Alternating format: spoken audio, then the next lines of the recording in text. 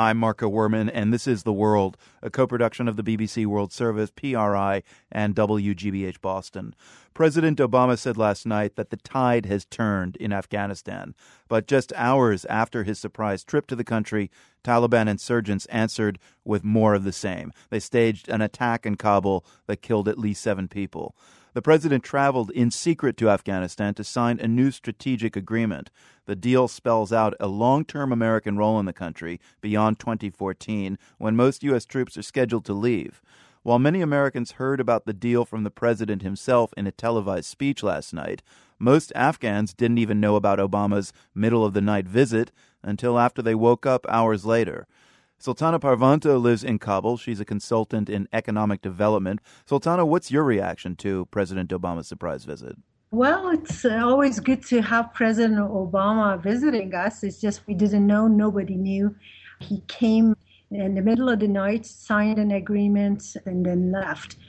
A couple of interesting things I have, my personal view, is that it's really good to have some assurance in connection with the United States in Afghanistan beyond 2014. We're very worried about the few recent developments, and we were very concerned about what's going to happen to us after the NATO troops and the forces leave. There are a lot of concern because there's still not peace and stability here.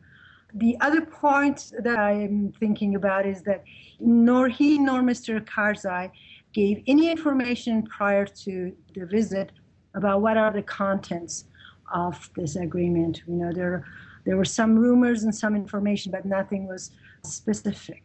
Well, news is just beginning to spread in Kabul about what was in this agreement the two presidents signed last night. How do people feel about what they've learned so far? I think that the people are encouraged, the people who really want peace and stability here, they're encouraged. It's almost like the most important thing is that we will have some support and stability here. And the contents look good. I think personally the most important one for me and for my friends is the piece about stressing the point about election. It is very important to us that the election will not be hijacked. The process will happen. It will be clear and transparent, and it will be with the help and monitoring of the international assistance over the process of election. We have a very bad memory and bad experience in 2009 when the election was full of fraud and cheatings and really bad things happened. And so this is a transition time. This is the transition of Afghan government, the transition of the forces. It's a critical time. So, yeah, the most important part of that was perhaps the election one. Right. Transparent elections, obviously a big part of that new strategic agreement. I mean, Hamid Karzai was seen as one of the problems with those parliamentary elections back in 2009, as you were saying. He's had his ups and downs in Afghanistan. What is Karzai's credibility like these days? Do the Afghan people trust him to sign this agreement on their behalf? It's kind of continuously being on the minus side. I would say it's decreasing. We as Afghans who, again, are seeing the brutality of the Taliban every day in the terrorists, and he calling them brothers. My brothers, you know, I mean, we don't want the president's brothers to be terrorizing us every day. You know, today the body of those kids who were on the way to school and they were killed in a very brutal manner. No. We just don't like this kind of stuff. You just can't do that, you know. So they are showing their power and their negative influence everywhere. I'm afraid they're strong and they're getting help.